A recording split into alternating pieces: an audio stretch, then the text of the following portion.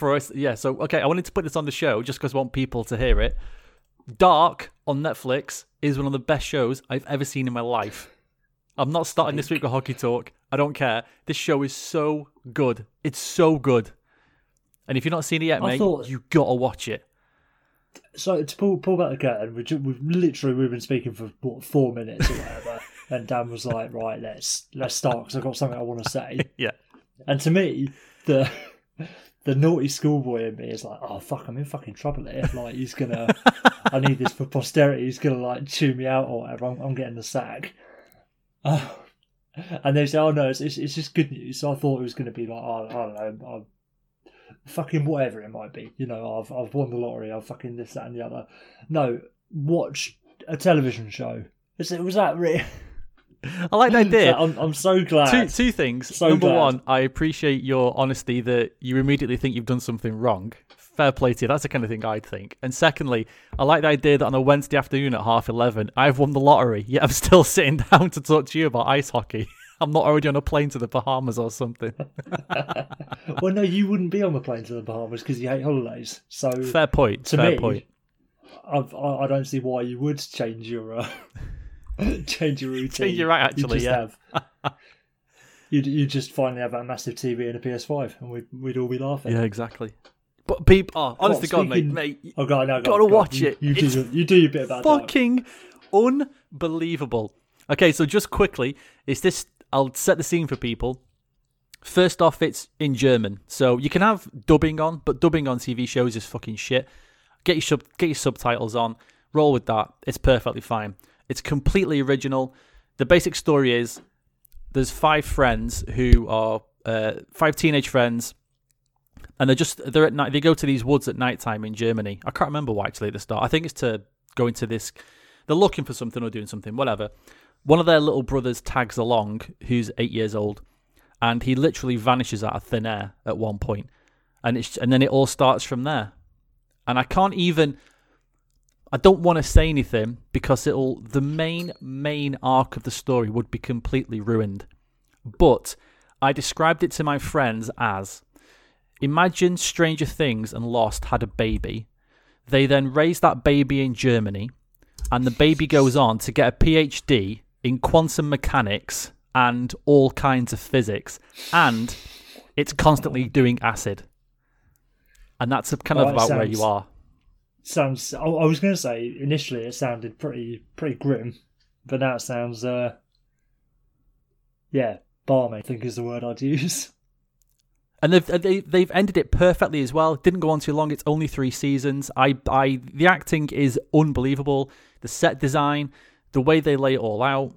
And don't get me wrong, it is confusing as hell at the start because the cast is about 40 deep. Jesus. So there's a lot of, oh wait, hang on a minute, who's that guy again? Oh right, yeah, that's him. And then why did he? Okay, yeah, he went there with her, and she's okay, right, okay. But you need like a recap on every scene change. Yeah, without being able to tell you the main arc of the story, because you'll know the main arc of the story at the end of the first episode. But I would suggest to everybody, just watch the first 2 or 3, and if you're into it, just stick with it, because it's absolutely phenomenal. And the twists are all amazing, and yeah, it's top 5 all-time TV show I've ever seen. Phenomenal stuff. Better than Money Heist?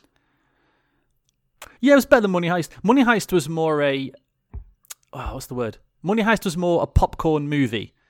So you don't really have to pay. And here's the thing as well with Dark, you have to really pay attention. You cannot look at your phone at any point. Don't look at your phone at any time because you might miss something, or even a sentence that makes you just go back and think, oh, damn, what was he saying again? And I even had to rewind a couple of times just to re-catch myself up, but it was totally worth it. Totally worth it. God, I'll have to add it to the old list. Add it to the list, yeah. Oh, hang on, just quickly before we go even any further, because we need to start the show. I'd turned my mic off for all of that chair moving as well, just so you know. So there shouldn't be too much mess to clean up, and it is back on now. Before you ask. Oh, great. Okay, that's good. That's a good start. Anyway, welcome back, folks. 2 Bits 1 Puck. I'm your host, Mr. Intangibles, and very fittingly this week, a TV boy, Dan Masters, with my good friend, the East Kent Elliot Friedman, and a man who surprisingly has terrible taste in music. Well, every human. Well, how you doing? I'm feeling attacked now. That's up to. I don't think I've been saving that. Not you personally. I don't think the royal you can really accuse anyone of having a terrible taste in music. Do you know what I mean? Like, is that because I like opera? Is that what are you attacking me back now? Well, no, like that's an example of it though. Like, because I can't accuse anyone of having a bad taste in music because I don't. Horses for courses. To each their own and all that, isn't it? No, of course. It just made me. It was funny because I sent Will a message. It's a little look behind the WhatsApp curtain here. I sent Will a message saying, "I'm just curious, like if you could recommend me a song that you might think I'd never have heard of or something, but you really like it." And he sent me 3, and I hated all of them. and I wonder how much of that is me like fundamentally misunderstanding your taste in music. You know what I mean? Because I always hate having that question of, can you recommend me a song? It's like, well, I don't know exactly. I like what I like. I don't know exactly what anyone else likes. Even I've got mates who I'm very close with who, I can be like, okay, here's something for you. But even then, most of the time they'll have already heard it. You know what I mean? Yeah, that's true. It's tough to think of something that somebody would not have heard of. And actually, I appreciated what you sent me, and I appreciated the fact that they were different. They were just. And again, it's so subjective, isn't it? They were just too different for me. But it was weird that I felt like they all followed the same kind of pattern. That at some point in the middle, somebody went, "Okay, now can everybody sing and play instruments at exactly the same time?" And everyone went, "Yeah, no problem." It's cool. It's called crescendo, Dan. Come on, mate. I thought you'd be up on this sort of stuff. Interesting. For the listeners out there, anyone who likes Rosetta, Red Sparrows, and Joanna Newsom, hit me up on Twitter because I'm starting a new podcast. It's called the We Ain't Down Podcast, and everyone's invited. Dude, you're going to get a few. You'll have no shortage of guests every week on that show. Let me tell you. Guests, sponsorship will be featured all of it. Yeah, on the one show. I wonder if you could do. Could you do a podcast just based off? I was going to say, could you do a podcast off something basically you hate? And then I realised that we do a hockey podcast every week. So yeah, you can. It's quite easy. Zing. But hey, Will, I think plenty of people. Well, I don't know. Are you saying that like anyone who does a murder mystery podcast likes people being murdered? There you go. That's a good point, and I have that quite a lot. When I tell people I'm really interested in serial killers, they do that kind of thing of, so you like really bad people then? And it's no, and then you have to get into actually I like the psychology and why and what led them down that path kind of thing. If they were born 10 seconds after, would their life have been completely different? Or if they'd have not done this one thing, would they have gone a completely different way? That's what the interest is. Not that they're breaking into people's houses and garrotting them or something. Don't worry, Dan. Nobody's putting you on trial. It's just interesting that you've jumped to the defence of a question nobody's asked. Mate, I've been asked that question so many times. Could you tell? I'd straight to defence, straight to my prepared statement from my legal counsel. I'm once again explaining that I'm not a serial killer. Yeah, exactly. Right, but good news. We had nothing to talk about up until about 12 hours ago. No, 24 hours ago. January the 13th, 56 games. Apparently both sides have seen sense, and Bettman and Bill have said, yeah, maybe, do you know what? Maybe we won't try and fuck you over completely. Maybe we'll just play some hockey instead. How about that? And the players went, yeah, good idea. Is this going to happen? 56 games, January 13th? Are you confident this is going to be a thing? Absolutely not. But I also thought you were going to say, good news, we finally got something to talk about, and then lead off with the CHL stuff. No, I'm building up to that. I feel like we need to leave that in the middle and we'll have something bad in the middle and something silly either side. Need to get the giggles out of the way. 56 games seems fucking ambitious, doesn't it? Yeah, it does. If you want to be finished before the Olympics, that seems really Jesus ambitious. Christ. And they've acknowledged that they're going to have allowances for missed games, a la 3 weeks like the NFL and stuff like that, and 56 games in what's going to amount to 6 months basically. Unless they want to have the Stanley Cup final leading straight into the Olympic opening ceremony. It still just feels because you've got to get 56 games and then a whole spat of playoffs done as well. It's like, fuck, you've got to. I like the idea that as the last. I like the idea that as the captain hoists the cup, they go, "Quick, Olympics, go now!" They just have to quickly get it in there and start. Get the first runner out quickly. Like, but they're still trying to get like the cup handing off ceremony out there, and like somebody just flings a red carpet out onto the ice, like Gary Bettman sprinting down. It's like, oh, thank you for having me, Seattle. Blah, blah, blah, blah.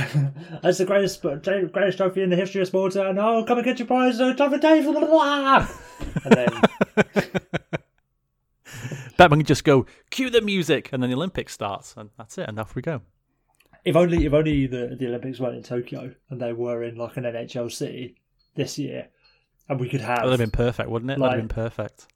Yeah, whoever it is lifts the cup, and then whoever the first nation in the Olympics is, Angola or Algeria or whoever it is, starts walking out onto the ice with their flag and all their athletes. I was going to say you could do it really Olympic-y, that just for example, because we all like hell, Jonathan Taves, let's say for example, lifts the cup again.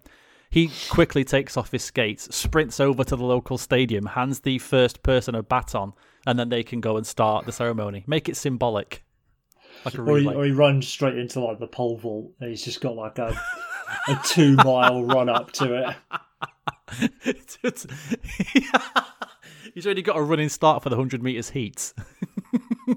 You know what's going to happen though? It's going to end up with the last 10 minutes of the third period in like Game 7 in the final, doing that picture-in-picture thing.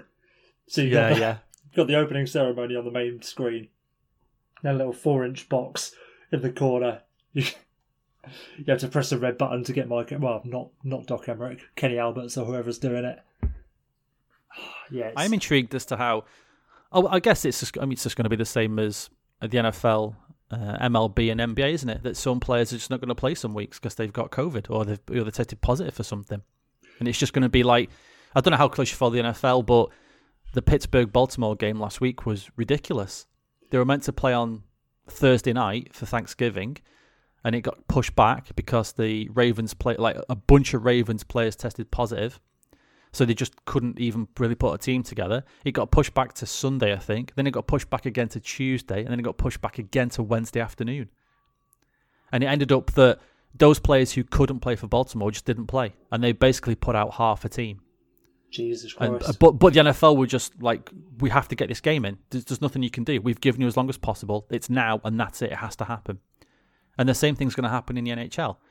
You know, unless this vaccine we've got is a wonder vaccine and it does exactly what it's supposed to do, but I can't see that happening. You're going to have situations where, you've got 14 skaters or you've got 16 skaters. There's nothing else we can do. I'm sorry. Like, you've got to play this game and that's it. Yeah, that's a hard thing though, isn't it? Because like even with expanded rosters, depending on how they do it, what if you have a situation where, say February the 12th or whatever, you've got a team that, crikey, here you go. Here's an interesting idea. Say it's Pittsburgh, Chicago on February the 12th, yeah. At that time, Pittsburgh has a number of players down with, COVID symptoms, whatever it is. They're in lockdown. They're not allowed to play for whatever reason it is. So they reschedule the game to the make-up dates at the end of the season. Then you get to the end of the season, make-up date, so last chance to dance, and then Chicago goes down with some COVID-related unavailability.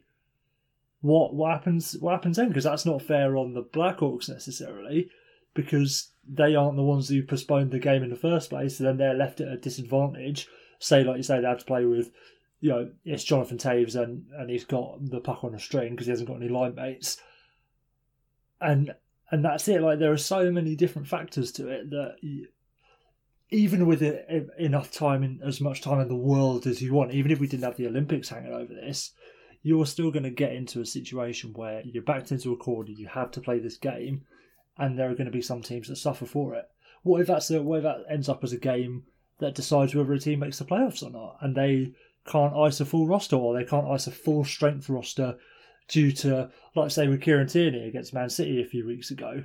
He ended up playing, but there was a chance that one of Arsenal's better players wasn't going to play because he was locked down for someone else on his national team. getting coronavirus, even though he didn't have symptoms.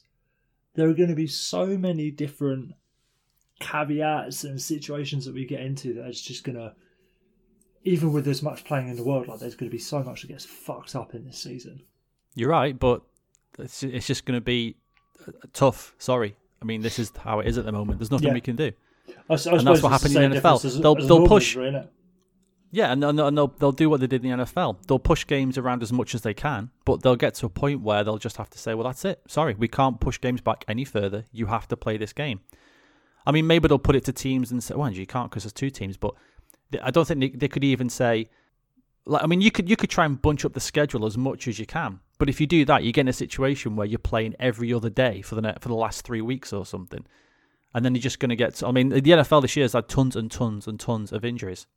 I mean, really major ones. And I think the same thing is probably going to happen in hockey. You're going to see a lot of players get injured, especially considering some players aren't going to have played for 10 months. And they're saying no exhibition games, like a reduced camp.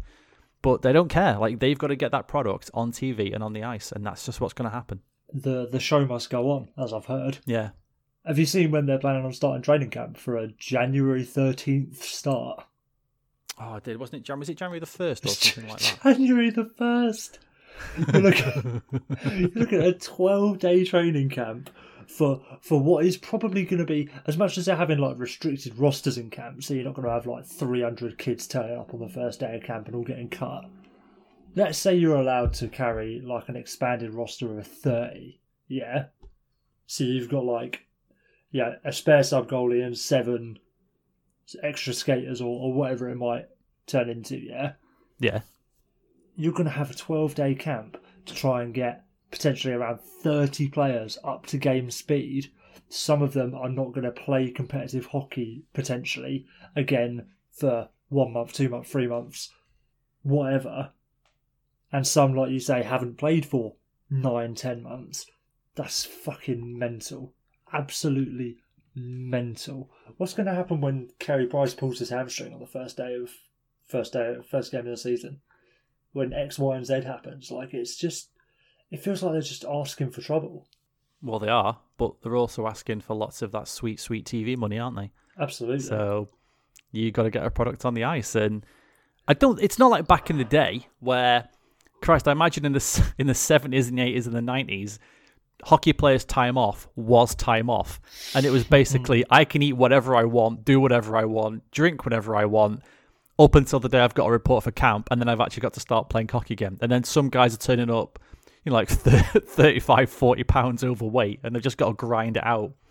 Bloody wrapping cling film around their guts and stuff like that, trying to cut weight. It's not like that anymore. I mean, what's a player's off season now? It's about a week in it, and then they're just back at it again, grinding, and doing skills and all this bullshit.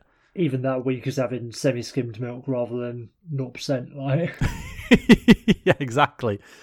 I'm living large this week. I had a biscuit. Oh, well done, you. You sure about that? Oh, you're right. I feel bad. I better go back onto the lake and do a couple of 100 laps. Try and burn it off. Put it into his calorie app. Like, what's one rich tea? What do I need to do to work that off? It does say Pierre LeBrun. Yeah, it's.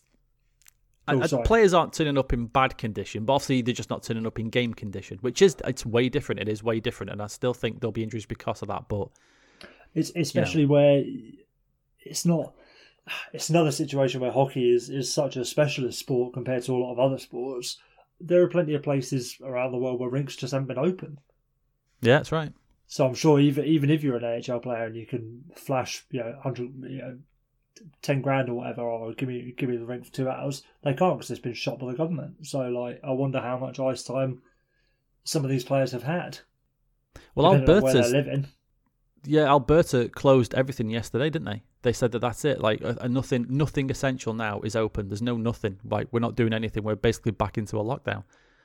I mean, there's going to be, and again, it's because Canada and the US are so massive. It's state by state. So you could have some players in one state who can. I imagine all the Tampa players and all the Florida Panthers players are fully up to date because nothing's been closed there ever for the whole time. I'm sure they're raring to go. They're fully up to speed. Meanwhile, there's like states that have just closed everything, and those players just sat at home doing nothing all day. That's the thing. We had a bit of that with the return to play, didn't we? Because Toronto had their rinks open, but nowhere else did. But I feel like this and is it really gonna helped. And it really helped the Leafs, obviously. Yeah, well, as we all know. But like, well, I just think that's going to be more of an issue this time around than it was last time. I can't help but think that it will be because it's on a grander scale, and you're looking at a more long-term situation, aren't you? Yeah, definitely.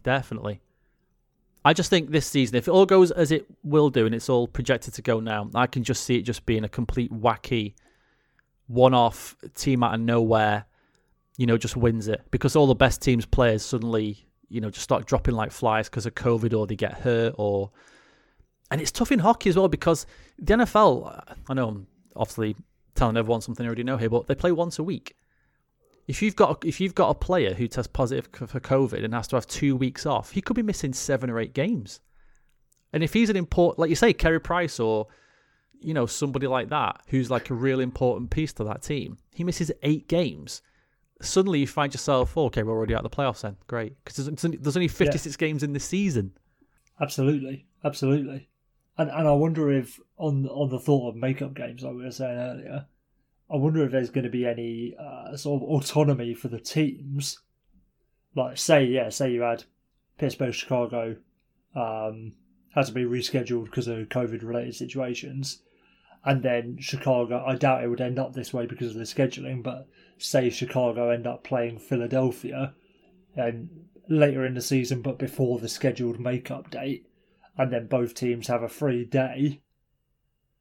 I wonder if there's going to be any element of like teams being able to say, right, we want to make up the game on this date because we're both available, and you end up with some short notice rearrangements.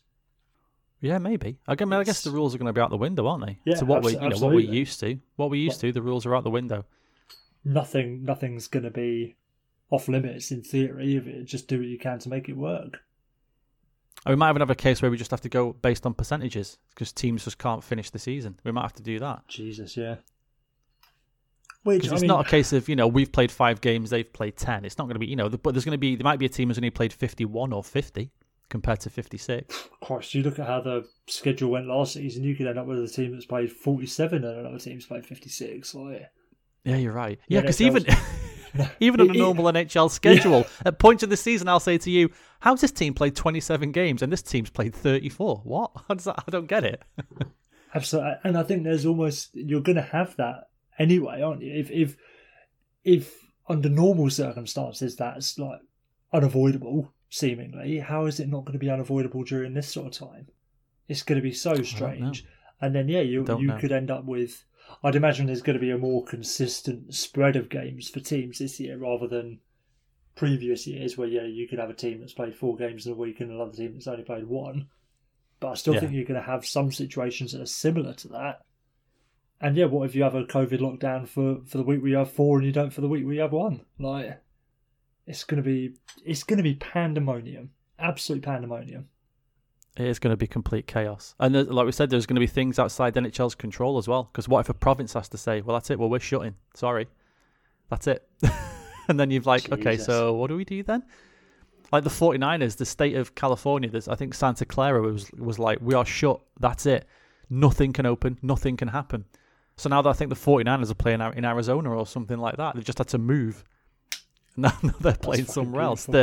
I know the Blue Jays and the Raptors, they're not playing in Canada this year. They're the only Canadian teams in baseball and the NBA, so they're playing in America for this season. They've basically just had to move, basically, which makes sense. They've had to move, but like say something like that happens in Canada or around a certain area in America, then what do you do then?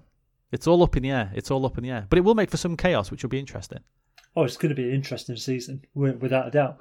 Just before we move on, I do want to make a slight correction to what we were saying earlier. According to Pierre Lebrun, there is potentially provision for the 7 teams who weren't in the return to play to have an extra week of camp before, January the 1st or whatever. Oh, okay. Okay, well, yeah, that's something I suppose. I hope those players just say, no, I'm not bothered. No, for that. If anything, I want less camp. Yeah, Erik Karlsson, you want to come back a week early? No, I do not. Thank you very much. No, thank you. But like part of me thinks so. Like obviously you've got to have some extra allowance for the 7 teams. But if those 7 teams can come back a week early, why can't everyone else come back a week early? And then do you know what I mean? Like, yeah, because there's only 2 teams who, if you take out Tampa and Dallas, then every other team hasn't skated for months and months and months. It's not like they're going to be raring to go. Meanwhile, like Sharks players, Sabres players are all going to be, like I said, like 40 pounds overweight and like forgotten how to skate just because they skated a bit less longer than the other ones. Well, it depends if Dustin Byfuglien signs with anyone, doesn't it? Hey-yo. No offense, Big Buff. Yeah, just in case. Just in case he's listening. Good over there, ragdolling Will. I could see it happen though. Oh, I can see it happening. Do you know what else as well? I was thinking about this. I'm looking forward to the analytics of this season. Like all the stat heads trying to make like sense of it and trying to say, well, this is actually why this team should have done this. You're gonna, oh come on, man, shut up. It's a pandemic. You like all these bets are out the window. It's literally just gonna have to be, let's hope it all works. And if a team wins, then that's it. Well done. You did well. By Valentine's Day, Dom's updates for the Athletic, his predictions, his models just gonna be like, I don't fucking know, mate. Like, and I've said for the longest time. I think and that's why I'm Mr. Intangibles. There's too much in stats for me anyway. I think there's still something there that, there is that thing of, oh, these players make a difference for a reason that we can't seem to quantify. And you've only got to look at last year's Cup winners. It's very simple. Pat Maroon, Zach Bogosian, Luke Shen, all those kinds of players. They all chipped in and did a job. Yet if you'd have said to someone at the start of the season, would you sign these players? They'd be like, no, I wouldn't touch them with a barge pole. There's no way I'm signing Alan. There's no way I'm signing Bogosian. Like, you're mad. But I don't think that's fair necessarily. Dude, if at the start, before the start of the season, when Tampa signed those players, if you'd have given them that list of players they signed and said, if you're the GM, if you're Julian and the Breezy Boys, are you signing these players? Like so many analytics would have said, no, I'm not. There's better options out there. And there probably is, like, analytically, there will be. They'll give you more scoring. They'll give you better D. I don't know, fucking more zone exits. Whatever you want. Anything I can think, anything you want to measure.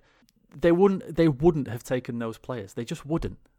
Yeah, but this might end up sounding very, very stupid. But let's go. just because the Bolts did it with Bogosian and Luke Shen and Pat Maroon and whoever you want doesn't mean they wouldn't have done it with the analytics darlings. You know what I mean? I know that's a situation where you haven't got any proof that it would have worked the other way. You've only got the proof of what actually happened. But you know what I mean? Now we're circling back to dark because you're giving me alternative theories about things that may or may not have happened if they may or may not have happened. And I'm like, hang on, what? It's Schrodinger's third pair defenseman. Who's to say whether Patrick Weircock would have done a better job than Zach Bogosian? We'll never know because he wasn't given the opportunity. I swear I was going to say it's Schrodinger's fourth line checking forward. That's what I was going to say. But that's the other situation. I agree with what you're saying. I do agree with what you're saying. And there's a fair chance the Lightning still would have won the Cup if they'd gone and signed like the greatest player ever, Luke Glendening. Who knows? But if you just said, I'm just talking about those players that the Lightning signed, you would have said, would you sign these players? A ton of analysts would have said, no, I wouldn't because he's not very good. Yet, for some reason, they fit into that system and away you go. I remember us talking about Barclay Goodrow and Blake Coleman. And you saying they're not worth a first. And me saying, you're right, they're not worth a first, but for what Tampa's trying to do, they are absolutely worth a first. Yeah, the Stanley Cup is worth a first. Exactly. But in the cold light of day, no, of course they're not worth a first. That's ridiculous. You're looking at 2 third-line guys who are decent penalty killers. But for what they needed at the time, yeah, they're worth a first. And they kind of fit into that system. And I think it's going to be... Go on. I was just going to say that's the beauty of sports trades in general. Because yeah, for sure. If there'd been like an unlucky bounce or whatever, for whatever reason, Tampa Bay get knocked in the first round, we're going to be looking at this of like, fuck, I just fucking spent 2 firsts on Barclay Goodrow. For nothing. For absolutely nothing. Like that was a ridiculous trade. And now, just because you've gone all the way, what if they'd lost the Stanley Cup final? Would that still be good trades? Would they? Who knows? I don't know. You see, and then you're getting into that, aren't you? I mean, is it one team wins, the rest are complete shit? Is that, that's the argument, isn't it? Because there's one trophy, you can't ever say, well, the rest of the teams are completely trash. I mean, who cares? I always think that's a weird one, though, because I don't think, obviously, football is the easy example. I don't think anyone's saying, right, let's have 6 trophies. Well, no, like the 3 best teams in the league are, in the country, are the team who won the Prem, the team who won the FA Cup, and that championship team that went all the way and luckily won the League Cup. You know what I mean? Like those trophies are nice in their own right, but it doesn't necessarily dictate the success of a team's season. It does still come down to that one trophy being the league. And that's the thing. Yeah, that's the thing with hockey, isn't it? It's either the narrative is that you either win the Stanley Cup or your season was a complete and utter disaster and failure. So why do you even bother turning up? See Steve Eiserman, breaking sticks and punching holes in the wall when Detroit losing the final next year. So, what a failure! And there's going to be teams. We'll have to, because we'll be doing a prediction show, won't we? Then in a few weeks, if it will we? If it all pans out. Well, yeah, dude, it's a month away. Apparently, the season is a month away. I predict that Sidney Crosby's going to die of the coronavirus. There you go. We'll have to start thinking. We'll have to start having some wacky. What's the word? Not predictions. Like categories, wacky categories for predictions. Yeah, almost like superlatives. Like most likely to have the most. Yeah, have the most coronavirus scares or whatever. Is Evander Kane going to knock out Logan Paul in a celebrity boxing match? Yes or no? I've only heard second-hand whispers of whatever this nonsense is, and that's more than I want to know about it already. Let me just say one thing, right? Evander Kane has to be careful because he's repping the good name of fighting hockey players. Because if he gets battered by a YouTuber, what the fuck? You can't have it. You can't have it because all you hear all the time, hockey players, toughest players in sport. And then one of them, one of the absolute meatheadiest meatheads gets battered by a YouTuber. It's going to be well, no, they're not then, are they? It'd be stupid. Evander Kane is definitely a meathead in one sense. Where would you rank him in the toughest players in the league though? Would he make your top 10? Yeah, I think he would. I think he's that. He's a big dude. He's not the biggest dude, in hockey terms. He's not the biggest dude, but he's a big dude. He's pretty big. Yeah, and he's got that fight in him. It's a classic line, but it's not the size of the dog in the fight. It's the size of the fight in the dog. Yeah, and it's he's top 10 for sure. But forget that, he's repping the good name of tough ice hockey players all over the world. If he steps into a boxing ring and says he can batter Logan or Jake Paul, whichever one it is, and then he just gets completely mullered. Yeah, I'll give you that. Then? Even if he's only top 15 in the league for toughest, he should still be tougher than fucking Logan Paul. Yeah, exactly. So I don't know though. You see Logan Paul's actually boxing now. He is actually he does training all the time. Does he do it all the time then? Yeah, he trains all the time. He does his YouTube stuff on the side. Basically, that's just his side gig now. Now he's boxing and trying to box all the time. Has he had any professional fights though? I mean, he's been paid for them. I guess that counts, but yeah, has he fought? Not against the name boxer. No, not against the name boxer. He's not fought anyone who isn't a YouTube star or a fucking esports player, or an old NBA player or whatever, or if that was his brother, I can't remember. But either way, yeah, no. Oh my god, he's fighting Mayweather. So is that happening then? Yeah, allegedly in February. Okay, so I think it's the other brother then that must be wants to fight Evander Kane. I don't know. Maybe let's. I think I might have BBC Fight Talk. I hope it makes it. Don't lead me astray, BBC Fight Talk. No, we've got. I think they're more interested in him fighting Floyd Mayweather. Unsurprisingly. Yeah, surprised by that. I mean, Floyd Mayweather's just going to bore him to death because that's what he does. But dude, Evander Kane's got to be careful. Got to be careful. Yeah. Even a draw. we're not a draw, but even if it went to points, that's not a good look for the NHL. That's not good. You can't be going to a judge's decision. Well, it's going to end up in a DQ though, isn't it? Obviously, because the bell's going to ring for round one. Fucking, Evander Kane's going to throw his gloves off, and that's the end of it. Yeah, he's going to take his gloves off and try and grab Logan Paul's imaginary jersey. It's going to just start swinging haymakers. A double DQ because Logan Paul won't have his fight strap pinned down, and Evander Kane won't have his gloves on. It's going to be technicalities all around. Yeah, and that's why the season's going to start on January the 13th.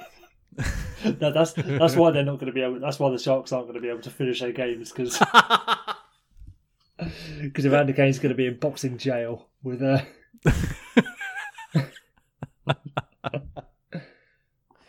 Oh, that'd be amazing, dude! And if he loses as well, imagine the chirps. You'd have to retire. Oh, maybe be over, wouldn't it? I'm trying to think. Yeah, it'd be over. Something kind of similar happen. I'm trying to think of NHL crossing over with pop culture recently, but unsurprisingly, it hasn't happened a lot. Because I was going to say, what are you thinking of? Nothing I don't think know. of. The only thing that was springing to mind was Justin Bieber getting boarded by Chris Pronger in an exhibition match. That was the best. And that whoever took that photograph as well of just Bieber just mushed up against the glass. Oh my god. Gotta be the top searched hockey related image on Getty Images, isn't it? And you know what? I don't mind Justin Bieber. I think the dude's had a very peculiar life, and we cannot imagine what his life must be like. It's very peculiar, but that image, it's just, just fantastic. That period of time where he was like getting into all sorts of trouble and shit around the world, like just doing graffiti with his shirt off in Argentina and shit like that, and just doing a bunch of nonsense. And it really, really quite made me respect him a little bit, because I just thought, fuck it, like if you're going to have fuck you money, exploit it, Like it's nice to see somebody unabashedly being a wanker about it in relatively harmless ways in the grand scheme of things. Not fracking on indigenous land or like burning fucking South American orphans or anything like that, like a normal rich person. Pouring shit into the water supply in Michigan. Yeah, fucking exactly. Like no, he's just crashing Lamborghinis and tagging all over the world. So fucking power to you, Mr. Bieber. I mean, seriously, anyone listening to this, can you imagine having fuck you money at 15 years old? How that must absolutely just completely fuck up your worldview and your brain and your head. Yeah. I can't even, I genuinely think I'd be dead. I think I genuinely that's it, because I'd be just like, well, I wouldn't kill myself, but I'd end up doing some stupid shit, some stupid white man shit, because I got loads of white man money. Just that kind of thing of, hey, maybe I'll go run with the lions in Africa, because I can, because why not? Because you just get bored. Do you know what I mean? Like, how do you get, you must get bored of life, because just, like, you think the goal is to work towards everything you want, but then when you get everything you want, what's next? Absolutely. And if you've got that at 15, what's next? Like, being rich is a degenerative brain disease anyway. Even when you're like fully grown, let alone getting that sort of condition when you're still developing. You're right, it'd fuck you up beyond repair. And yeah, in some ways he's gone a little bit Macaulay Culkin recently, but fucking that's not the worst way it could go, isn't it? No, of course not. And then you just hope they come out the other side, don't you? And I think they will. Kind of Zac Efron's, I think, is a bit like that. And I've listened to lots of interviews with him recently, and he just says, yeah, I'm sick of that life. I'm sick of the celebrity thing. I'm sick of trying to look a certain way. I'm sick of having to go to the gym just to work out because people think I should have this kind of body. So he says, I just do things now to try and make me happy and keep my mental state good. Like, good for you, Zac Efron. You're a good dude. Yeah, power to him. I didn't know he'd necessarily gone off the rails or anything. I just knew him as, okay, he's that good looking kid and then good looking young adult in all the films. And now a very handsome man. Yeah, now a very handsome man. And it's, like you say, it's no surprise really, because it's effectively same situation as Bieber, but on an obviously smaller scale. Yeah. All right, then. We're on all your regular listening places: Spotify, Stitcher, Apple, YouTube, Google Podcasts, and all the rest. Listen to us instead of taking part in the awful Christmas family meal that you'll have to do in a few weeks. And of course, we're brought to you by Wave Intel. Fantastical and splendiferous charts and graphs await you. Let the Willy Wonka of stats, Jason Paul, and his team of Oompa Loompas provide you with all the info you need as we apparently head towards a new season. Wave Intel, online and on Twitter, being smart, so you don't have to. Fuck, right, I'm going to lead into this very coldly, but I've got no idea how the hell you would even lead into this. But there has been an update on the lawsuit against the CHL from former players. I'm going to read you some of these right now. There's no sugarcoating this. It's fucking grim, and it is really fucking bleak. But I'm just going to read some of the things that have been alleged from certain players. Some players have not wanted to be named, which is fine, and some players have been named. I'm not going to name them here, but if you want to go and look online, there's an article from Rick Westhead, who's the TSN senior correspondent, who's done a really good article on it. But here's some of the things that happened, because I think this should be out there and people should know about this kind of thing. Okay, major junior hockey players were sodomized with hockey sticks that had liquid heat on them. A group of teenage rookies were forced to masturbate and ejaculate onto the same slice of bread, and the last to do so was then forced to eat the bread. One player watched as rookies on his team were forced to have sex with prostitutes. Older players encouraged younger players to fight each other. Players were spat on, urinated on, and defecated on. Rookie players were forced to pick up the shit of older players and throw it at other rookie players. Rookie players were forced to sit naked alongside each other in a small washroom on the team bus, known as the sweatbox. Rookie players were also whipped with a belt by their teammates and a coach. And the stories of this, the alleged abuse, sexual and otherwise harassment and hazing, we detailed in affidavits filed in an Ontario Superior Court in Toronto on Monday.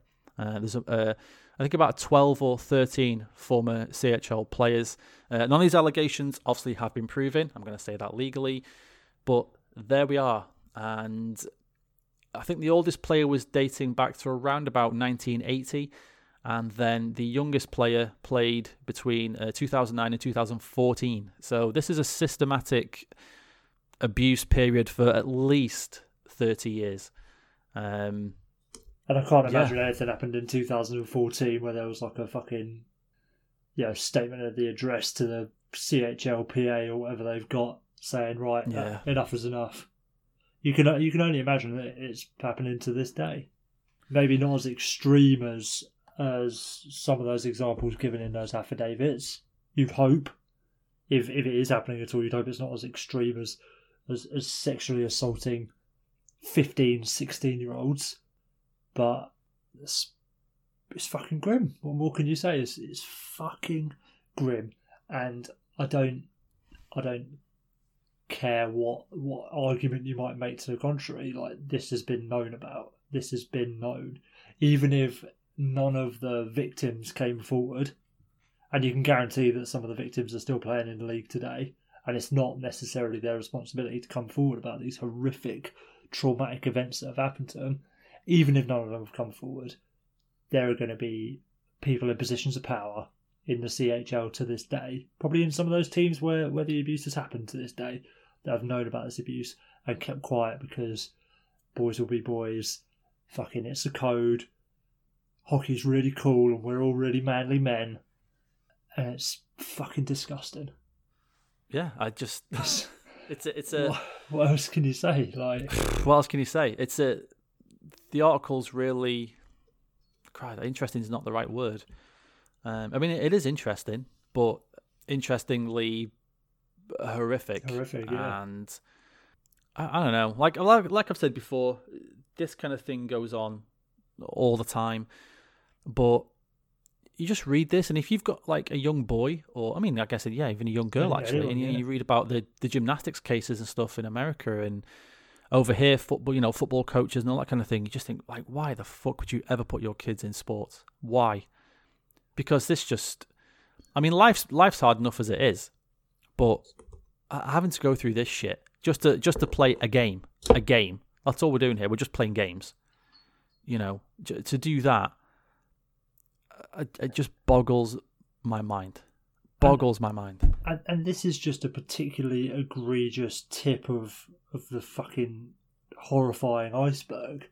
Not to try and belittle the cases being mentioned in this case in this article by Rick Westhead, but this is ignoring verbal abuse, the homophobic abuse, racial abuse that these children, Dan, they're not hockey players, not fucking hockey players, they're fucking children, are experiencing and have experienced for the 50 years that the CHL has been around for.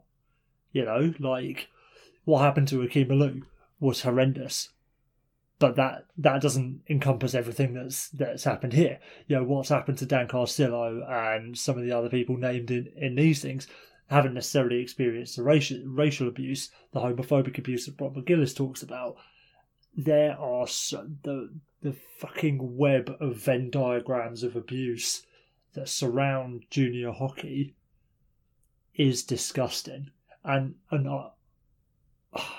it's a massive problem in hockey. I think it's a massive problem in youth sports the world over. I think we'd be naive to say it's only an issue in hockey, but we're here talking about hockey. We have as close to evidence as you can get.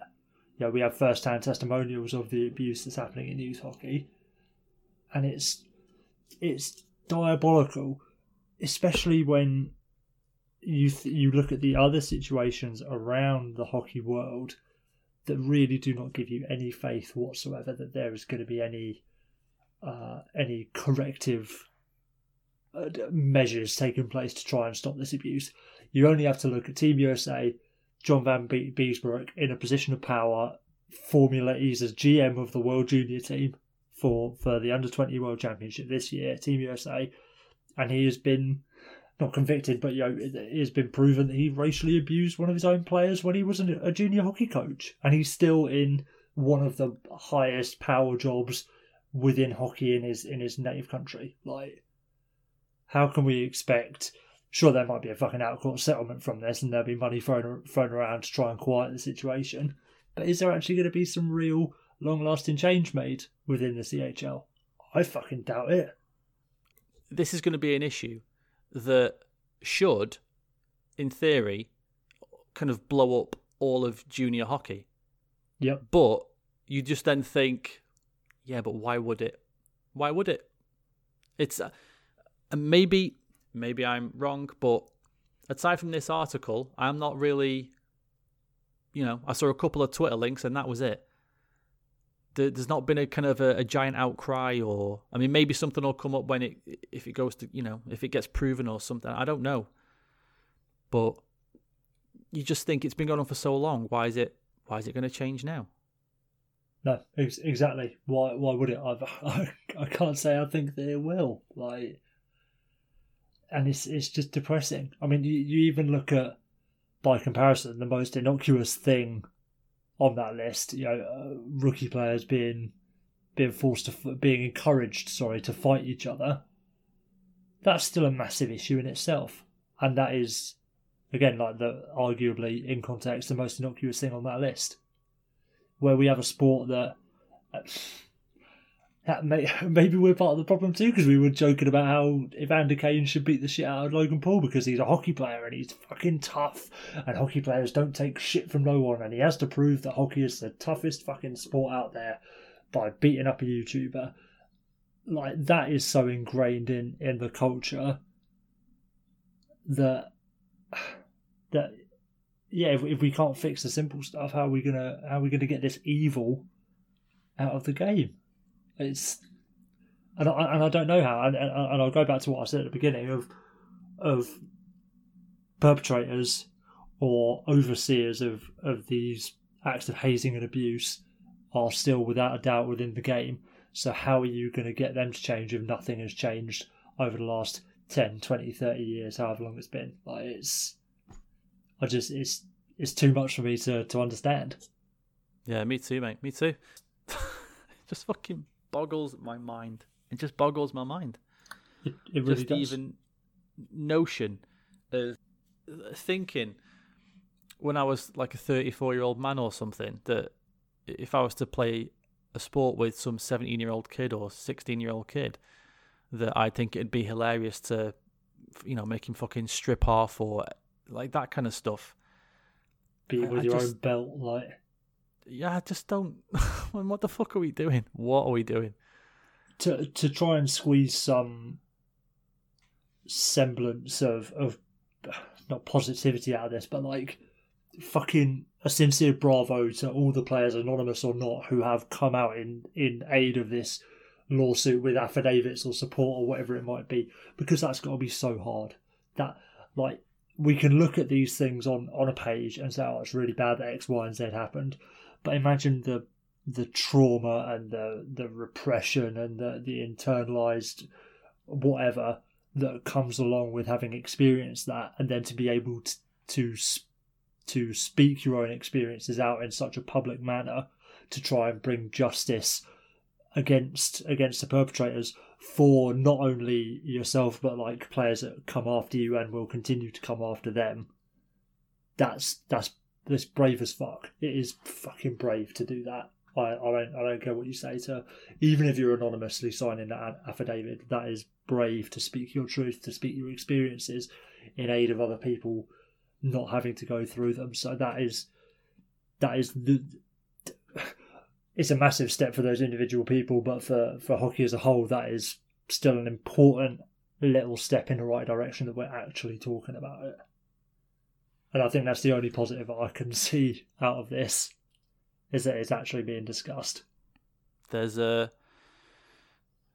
real way to move on from this, so we'll just that's what's happened so far. I recommend you go and read the TSN article. Yeah, great work by Westhead. Yeah, just have a look around, see what you can see, and maybe just talk to your hockey friends about it. And maybe they're not aware of it, or maybe they don't go on Twitter or something like that. And I'm not sure if maybe this has been reported in the Canadian media or the news, or if it's on nightly news or something. I don't know how big of a story it is over there, but more people should be aware of this. But let's move on from that, shall we? Because fucking hell, there's some fucking dark shit. Christ. Right. Let's talk about Jerome McGinley, weather expert. Not famous Boston athlete, Boston sports hero.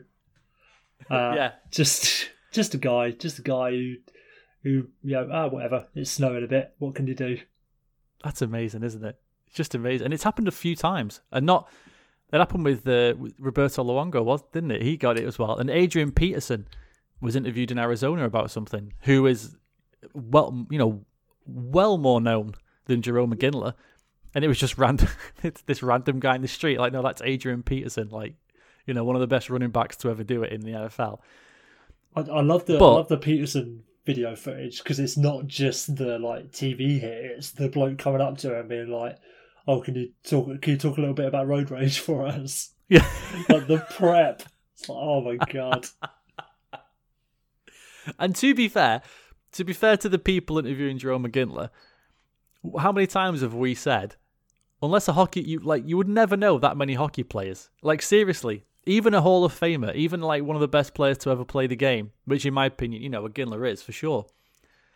If he's just out on the street, out and about, you're not going to think, I'm going to ask Jerome McGinley.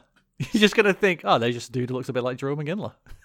The real embarrassing tell that you don't see just at a shot is Iginla's truck that is painted red and white with a big number 12 on the roof, which is a bit of a giveaway. But yeah, also the fact he's in Boston as well. You just wouldn't expect to see him because he lives there, doesn't he? He's like lived there for the past few years, so you wouldn't expect to see him there either. If it was somebody, if that was taking place in Calgary, you're almost certain they would have been like, "Oh shit, there's Jerome McGinley. That's cool." But just he's miles away from where you would think he would be, so you're never going to think it. No, absolutely. And to be fair to him, I'm not. I think even if I recognise someone, I reckon I'd probably just be like, oh, that person looks like X. That looks like. I guess it looks a bit like Jerome McGinley. Well, I don't want to make a dick of myself and assume he is. But then.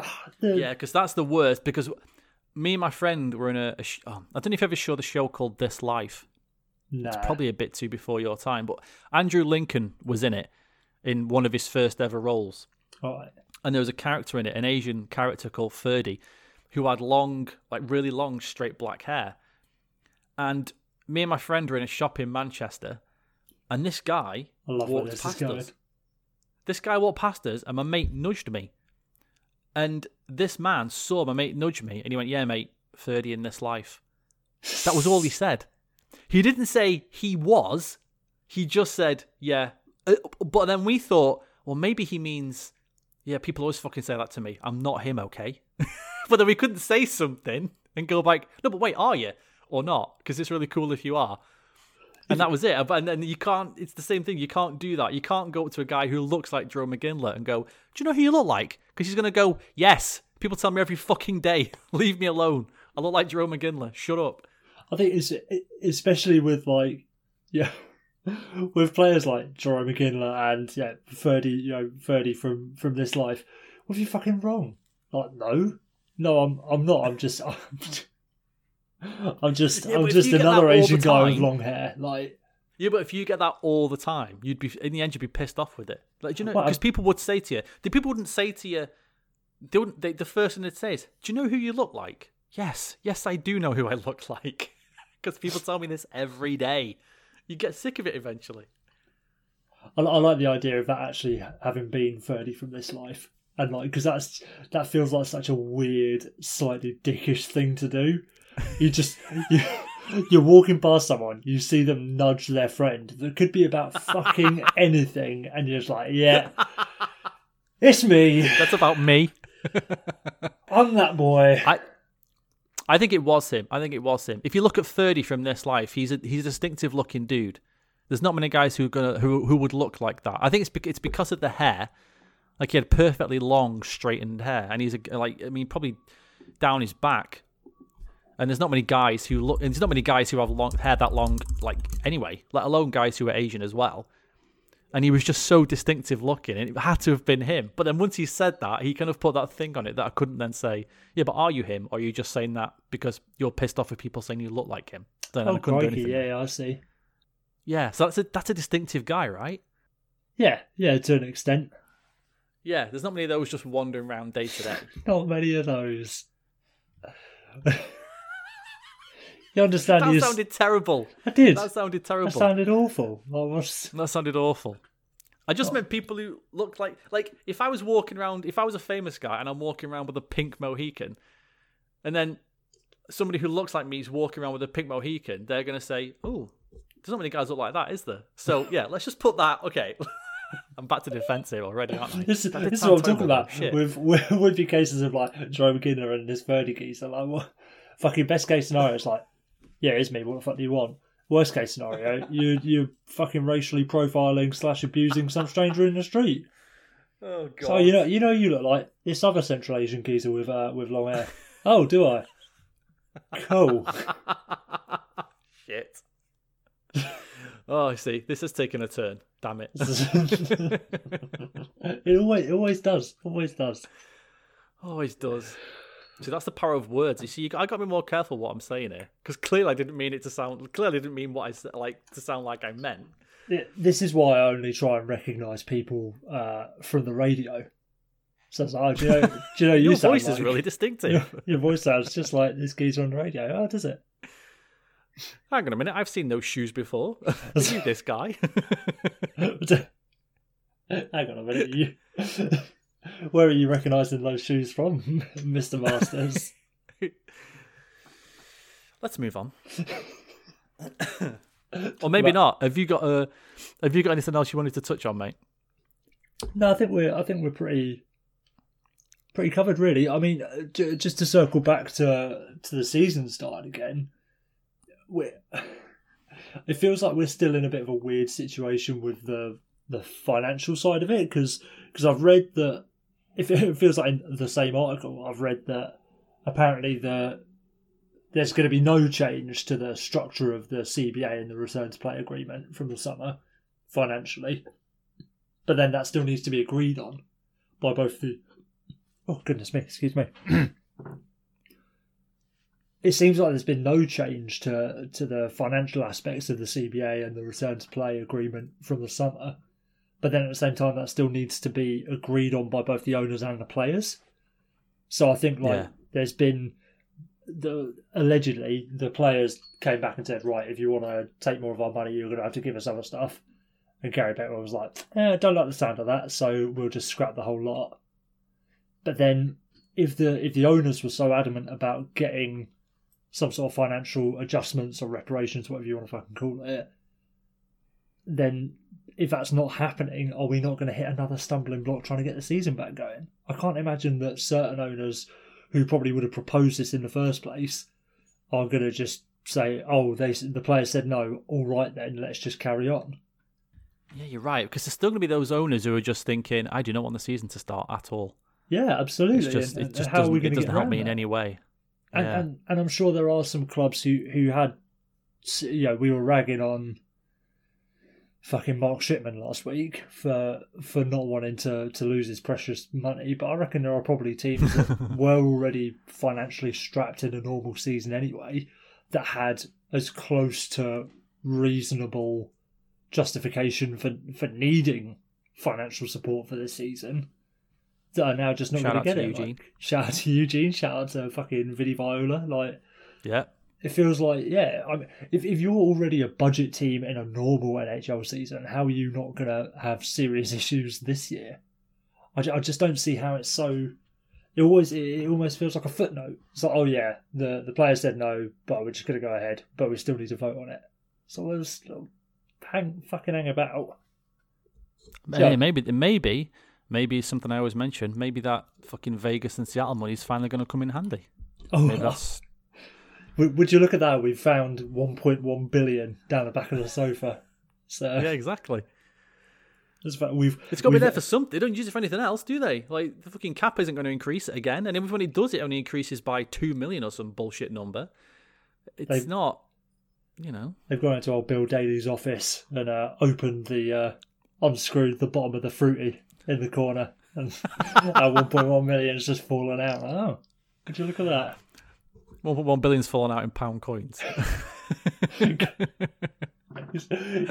takes in 2 checks to his local Barclays. He's like, right, I'm going to need 1 and 2 pound coins, 50p's if you need to, but less of those the better. And you're going to have to put them like when see that thing about I don't know how true it was, like Samsung paying Apple back in pennies or something like that for some fine that they owed. Oh really? So, years just ago, pettiness. And it was like it was a fucking flatbed full of pennies. It's like, right, here we go. Bill Daly back to the flatbed, right, I need quids, and it's going straight in my fruity. Fuck's sake. But yeah, I don't know. I've no idea how they're going to get around it. And luckily, thanks to hockey and its closed doors, we'll never know, Will, which is lovely. Well, it's just going to happen, or it won't. And yeah, so we're looking at January 13th, but we've only got a million things to sort out before then. It's going to be a disaster, and I'm kind of here for it. I'll be honest. Definitely. You want an entry. It's going to be our equivalent of 2005, 2006, but arguably even more balmy. Yeah, for sure. Fucking buzzing. All right, fantastic. Okie dokie. Thank you for listening, everybody. Stay safe. Will, and your last words? No, shout out to my wife for bringing me a coffee halfway through the recording. So damn. If the speed has increased around the 25-minute mark, shout out to the barista bar. Yeah. Like 25 minutes in, you just suddenly start going, and another thing. Listen. It's just a cappuccino. It's not a line of Coke. Oh. Unfortunately. Well, maybe next week she can bring you that then. But we'll see. We'll see how well this is done. It's like, it's good, but we just need a bit more franticness out here. Just a bit more pep and a few more brilliant ideas, which is all you do on Coke. You just have amazing ideas that you just never back up or do because they're stupid ideas. So sounds a bit like a certain sports league I know. There we go. Perfect circularity to end it. We'll talk to you next week, folks. Take care. Peace.